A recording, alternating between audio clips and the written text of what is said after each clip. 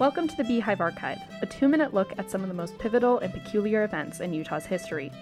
Between 1936 and 1949, Norm Nevels operated a river running company out of Mexican Hat, Utah.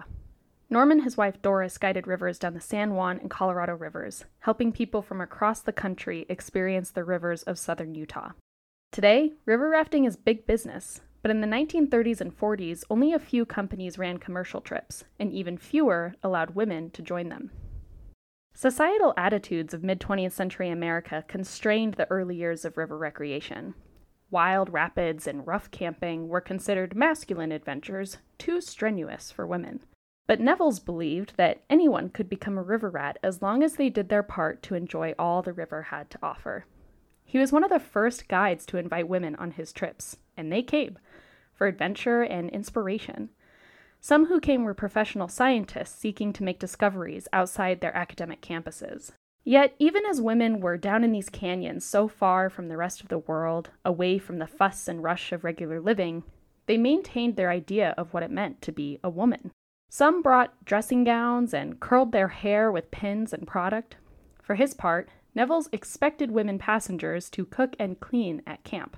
While planning a 1940 expedition, Nevels asked Mildred Baker, a botanist for a New York Natural History Museum, to cook to secure her place on the trip. He wrote, "For all the men's sakes, it's so much nicer to have the women in the kitchen, giving the home-cooked meal atmosphere." Baker agreed and became one of the first women to successfully travel the full length of the Colorado River.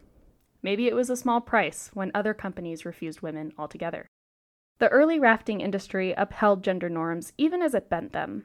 Despite his sexist attitudes about what women brought to the river, Nevels always asserted they belonged, and the experience of heading downstream would change them. He wasn't wrong.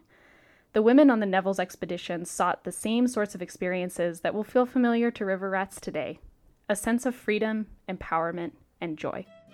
This episode of the Beehive Archive was contributed by Emily Johnson. Find sources and past episodes at utahhumanities.org. For the Beehive Archive, a production of Utah Humanities, I'm Megan Weiss.